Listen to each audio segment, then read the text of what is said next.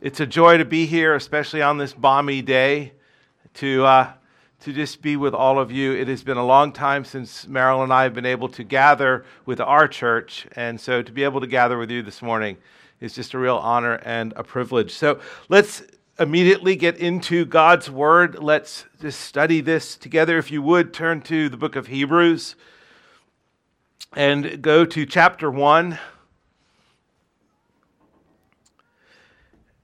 And we'll be reading the first 3 verses. It's an anonymous author, but one that has been tasked by God to write this letter to a group of ancient believers, but also for us today. And this is what he writes in the first 3 verses. Long ago, at many times and in many ways, God spoke to our fathers by the prophets. But in these last days, he has spoken to us by his Son, whom he appointed the heir of all things, through whom he also created the world. He is the radiance of the glory of God and the exact imprint of his nature, and he upholds the universe by the word of his power. After making purification for sins, he sat down at the right hand of the Majesty on high. Let's pray. Father, thank you for the church. Thank you for the body that you created through your saving grace, your salvific work for bringing us together in unity and in relationship. And Lord, even in these days, as you well know, we are unable to gather as we normally do. We are grateful for this time as we gather around your word, Lord. And we want to hear you speak this morning. We want to hear you speak to us that we might be encouraged, that we might be strengthened, that we might be refreshed, that we might draw near to you. So Lord, make yourself known through your word this morning. Lord, encourage these folks that are here. May they go home just aware of your love for them and your nearness to them, for having spoken to them through your word, not long ago like prophets, but now through your Son, Jesus Christ. It's in Christ's name we pray. Amen. Well, Hebrews is a book that was written to first century believers who were in danger of giving up as followers of Christ because of their difficult trials. Their trials were severe, their trials were prolonged, something that we can certainly just identify with. And suffering for a long time, because it's difficult, it can feel at times as there's no end in sight. And again, it's something we can identify with. It's like driving in a fog where you can only see just a few feet in front of you. It's scary, it's dangerous, and it's really hard to know what lies ahead. And not surprisingly, to care for these Christians in these ancient times, but also to care for you and I today. God, in his steadfast love, commissioned this writer, this wise pastor, to write this letter that we might hear these words today. These believers needed help just as we do. And they needed help to see beyond the fog of their situation, even though the fog in many ways has yet to clear for them. They were suffering for their faith. We are suffering in a season right now that certainly challenges our faith. And these believers needed to see, even though they were still, in a sense, in a fog. I know many years ago, my daughter was driving, and my daughter Jenny is sweet, but she's sort of much like Anne of Green Gables. She gets distracted by a lot of things, and she was driving along with a friend in the car. She saw this construction robot, and it just intrigued her so much. She stopped looking where she was supposed to, and just simply ran into the car in front of her. Still fascinated by the robot, but missing what was ahead of her. And in the same way, these believers in Hebrews, they were missing what was ahead of them. They were more focused on their situation, their experience, their difficulty than they were on the Savior. And the writer's purpose is to encourage these saints to keep looking ahead and to understand that God is near in Christ. And there's nothing better than being near the Savior. And that's why he opens long ago, and at many times and in many ways, God spoke to our fathers by the prophets. But in these last days, he has spoken to us by his Son.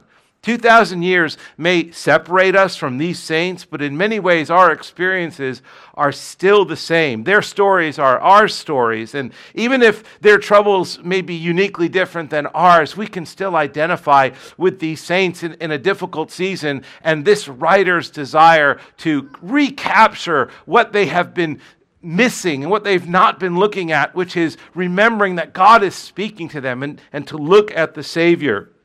And so to help us, as he's helping these ancient believers in their current circumstances, the author draws our attention away from our trials and draws our attention to seeing who Jesus is in our trials. And three things I want to point out from this passage. And the first one that the writer points to us is to see God's love for us in the incarnation. To see God's love for us. Hebrews 1 and 2, long ago, at many times and in many ways, God spoke to our fathers by the prophets, and maybe even at times by angels. But in these last days, he has spoken to us by his Son. Well, how did that happen? It happened through the incarnation. These opening verses in Hebrews encourages us to remember again the incarnation. The story of the incarnation, brothers and sisters, is one of the pillars and greatest encouragements of our faith. It's the miracle of Jesus coming to us personally and speaking to us individually that we might have saving faith in him. And for centuries, the Jewish people, they waited and they prayed for a Messiah to come. For centuries, prophets spoke about him, as it says here, in many times and in many ways. And although all these prophecies alluded to Christ, they were incomplete in introducing Christ. And although they were inspiring, and as I said, some even spoken by angels, their prophecies were just mere shadows of the truth to come. And now the writer of Hebrews tells us, but now it's not prophecies and angels, it's God speaking to us personally through his Son, Jesus Christ. But in these last days, God no longer speaks in mysteries or through angels, but he speaks to us by Jesus Christ. And we have primarily that through his word. All the hope and all the prophecies and all the prayers, they're finally answered in Christ. The incarnation. This opening verse it's one of my favorite in all of Scripture because it's a reminder that God is speaking. That God is not silent, that whatever difficulties or situations we're experiencing, whatever pain or trials we're facing, whatever sufferings are in our lives, or all the good things, God is speaking to us. God is not silent. Now, that should be revolutionary. That the creator of the universe is speaking to you and to me. All the hope and all the prophecies and all the prayers are answered in Christ. And this opening verse reminds us that God came to us just as he would walk with Adam and Eve in the garden, but he came wrapped in flesh. He came wrapped in our flesh. And the beauty of the incarnation is that we have a Savior who knows what we've experienced. He walked where we walked. He's experienced and suffered, and he understands. He sympathizes with us. But Jesus is more than just the final word in salvation history. He's much more than that. Jonathan Griffith, in his commentary in a book on preaching, says this.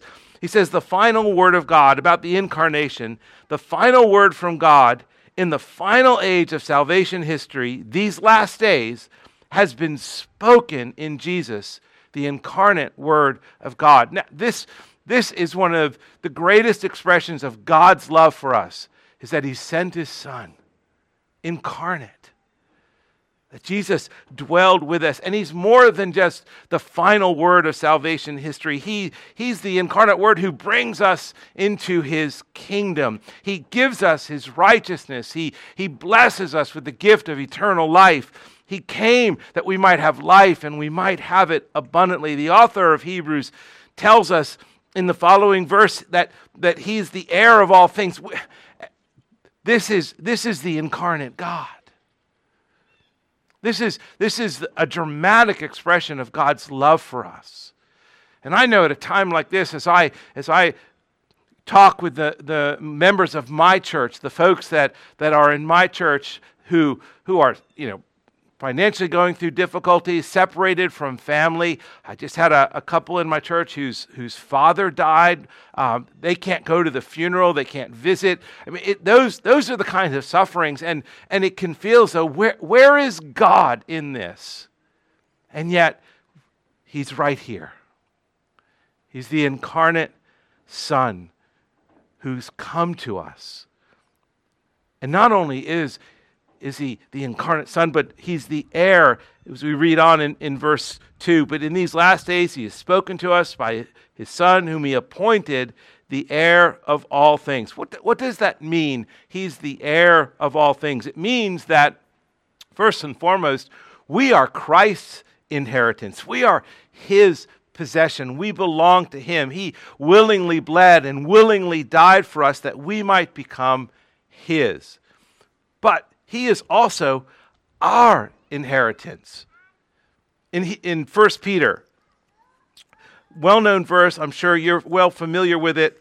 1 Peter 1, Peter writes, "Blessed be the God and Father of our Lord Jesus Christ.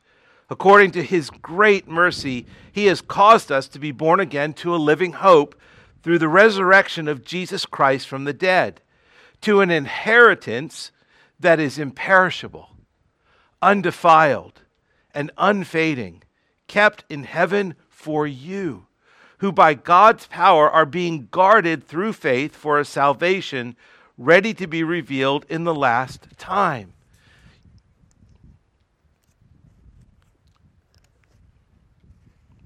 Peter is describing all the blessings we have received in Christ. And he reminds us that the greatest blessing that we've been given in that 1 Peter passage is that we've been born again to a living hope. The very passage that your church reflects in its name. We have been born again to a living hope. And we have been given, even in times of suffering, a promised hope, a promised future. Then Paul, the writer of Hebrews, goes on to say, not only is He appointed the heir of all things, but He also, through whom also He created the world. So here, this author goes on to cast this vision of the incarnate Christ and who He is in the world, but who He is to us individual. He's the one whom God created the world through. John 1:3, all things came into being by Him, and apart from Him, nothing came into being that has come into being. Everything that Jesus has made is good. And although stained by our sin, God has promised in His Word that His creation will one day see a day that all is restored. And that gives us hope in a time like this, where we see just the ravages of sinful humanity experiencing the fallenness of humanity, where a virus can take many of us down. A virus can change our world. But God is the ruler and the creator of all things. He oversees these things, and we will see that even more. But that's not where the author of Hebrews stops. The second thing he tells us that he wants us to focus our attention on, the following verse 3. He goes on to say, He, speaking of Jesus, is the radiance of the glory of God. See that He is the radiance of God's glory, even when our world seems dark. Turning our eyes away at a time like this from the ugliness of suffering and trials, the author of Hebrews turns again our attention to the glory and the beauty of God in the risen Christ. In Isaiah 53, Isaiah prophesies, he's speaking of prophesying this future incarnate Savior. He says, he had no beauty that we should desire him.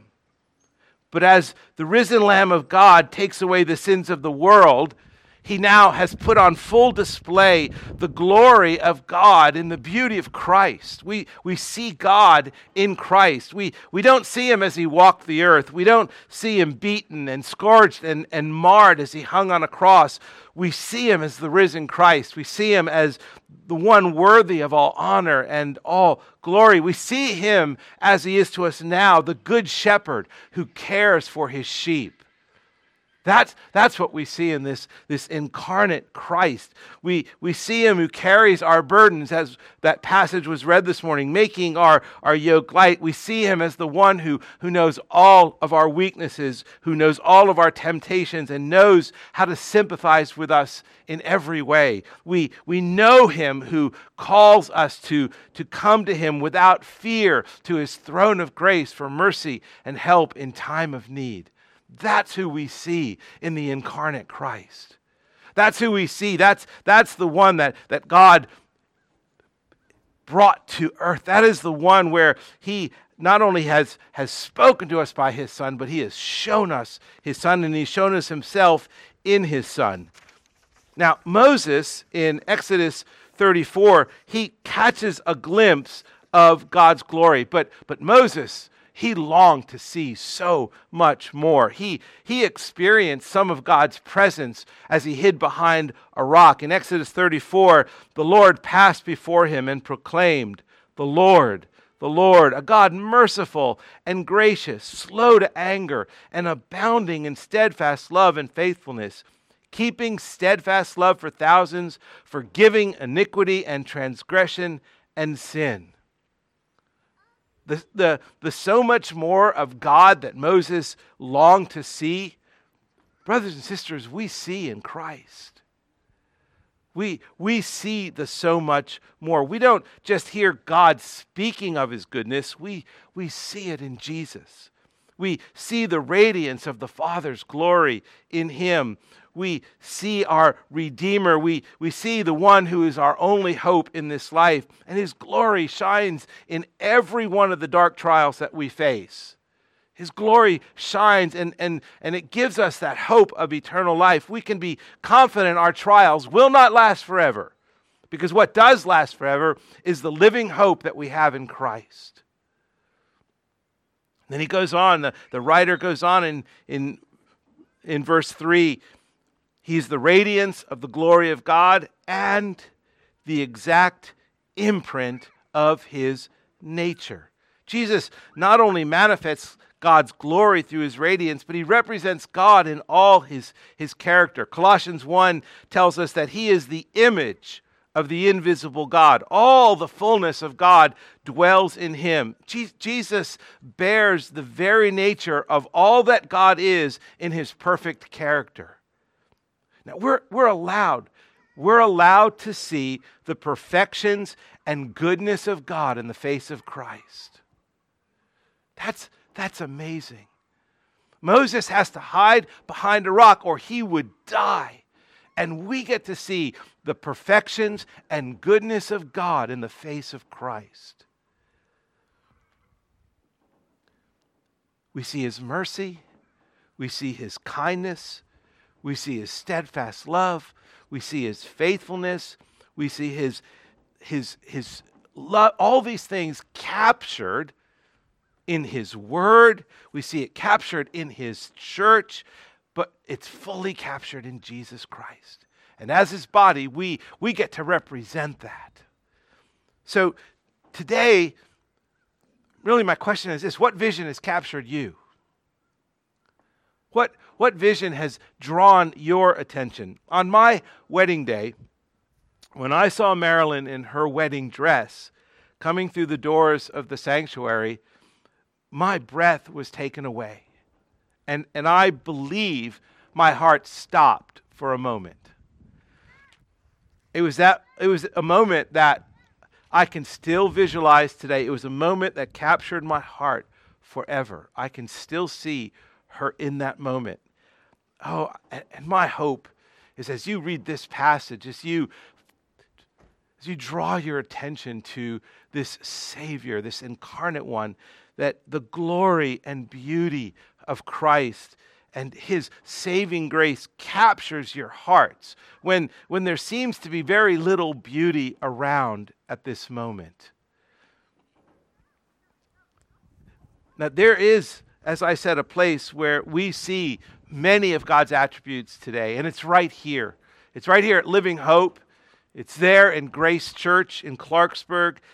It is where we see God's kindness. It's where we see God's love, God's goodness, God's mercy on display. And during this pandemic, the character of God really has, as I talk to John and hear how this church has been working together and aware of my own church, how it's working together, it is just marvelous to see the character of God put on display through his people. What a gift that is, that we can gather at this time. So we see the love of God in the incarnate Christ. We see the glory and beauty of God in his radiance. And thirdly, see the blessings that we've been given in Christ. The rest of verse 3, he is the radiance of the glory of God and the exact imprint of his nature. And he upholds the universe by the word of his power. After making purifications for sins, he sat down at the right hand of the Majesty on high. Now, the first blessing that we see, the blessings we've been given in Christ, is that he upholds the world, or the universe by the word of his power. He holds all things up. Nothing is being held up that God isn't holding up. He speaks, and everything comes into being. He speaks, and we hear and see through God's people. It is just an amazing experience to know that God, at this moment, is holding you up personally, individually. He is holding you up, and he's holding our world up. Our blessed assurance is that our world is under God's sovereign care and control. He sustains our world. He just speaks and it happens. He has promised that he will always be with us. He will never leave us nor forsake us. And we can be confident that he will never stop sustaining us, even in the most severe trials. But he goes on to say in the verse, after making purifications for sins, he sat down at the right hand of the Majesty on high. That is another, that is the most blessed assurance, the most blessed gift that we've been given. We've been saved from our sins.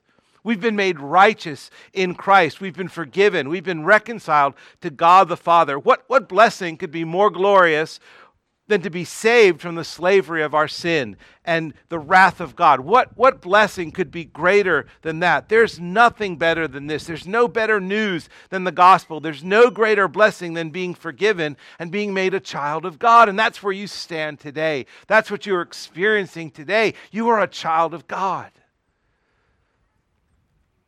You are a child of God. You belong to God. You're an heir. You are his inheritance. He is your Savior. He has spoken to you. He speaks to you. What blessing could be more glorious than that? And then it tells us, the writer of Hebrews goes on to tell us that finally he sat down at the right hand of the Majesty on high. A final blessing in these verses is to know that Jesus is still ruling. He's still in control over everything. Every trial that we face, it is real, but it is not outside of his perfect, wise, and loving and redeeming sovereign plan. He sat down. He sat down at the right hand. Now, that means he's he's at rest. But and actually there are a couple of passages in Scripture you will see where there's a moment where Jesus stands up when his saints are in trouble. There is a Savior who he's not sitting back just not caring or distant or aloof from you. Oh no, he's interceding for you. He's praying for you. He's thinking of you. He's caring for you. He is bearing your burden. He's making your yoke light. He is there for you, and he is speaking to you. He may not relieve our circumstances. But he's relieved us of our greatest need ever. And we can find confidence and we can find comfort knowing that Christ is greater than all our circumstances, greater than all our enemies, even this invisible little virus, greater than our trials, greater than our fears, greater than all our sins. The writer of Hebrews makes it clear. Fix your eyes, as he says later on in chapter 12, fix your eyes on the author and finisher of your faith. So today, as we part from this time, what gives you hope in your painful and difficult circumstances? Where do you look? What vision do you have? Where do you turn when you're overwhelmed by what is before you? Well, we turn and we look at Christ. We fix our eyes on his cross as a reminder that there is nothing he wouldn't do for us. Nothing. Father, thank you that we can fix our eyes on you because you have already fixed your eyes on us. And you are speaking to us, you are comforting us, you are caring for us, you are watching over us, you are ruling this world that we live in. You are there. And you have never left us. You will never leave us nor forsake us. So Lord, this morning we just simply once again turn our eyes to you to see the radiance of your glory. In Christ's name, amen.